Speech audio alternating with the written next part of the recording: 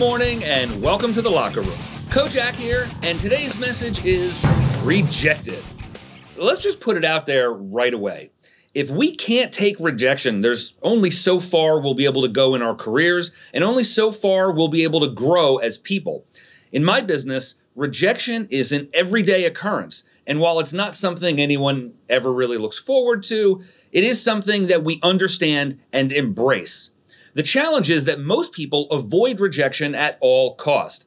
In fact, some form of fear of rejection appears frequently on lists of what people are most afraid of.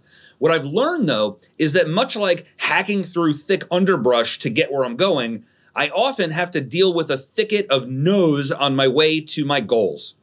Something we discover in careers that deal with people directly is that not everyone says yes.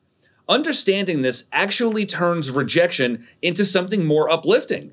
When only half the prospects we sit with say yes, naturally that means half say no.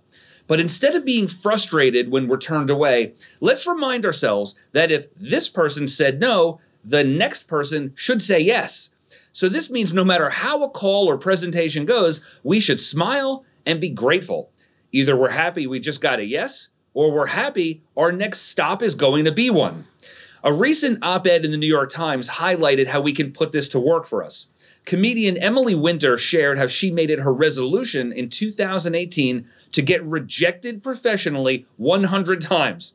By understanding that she was trying to get turned down often, every time it happened, it was actually a small victory. So today, let's not play it so safe that we can't experience rejection.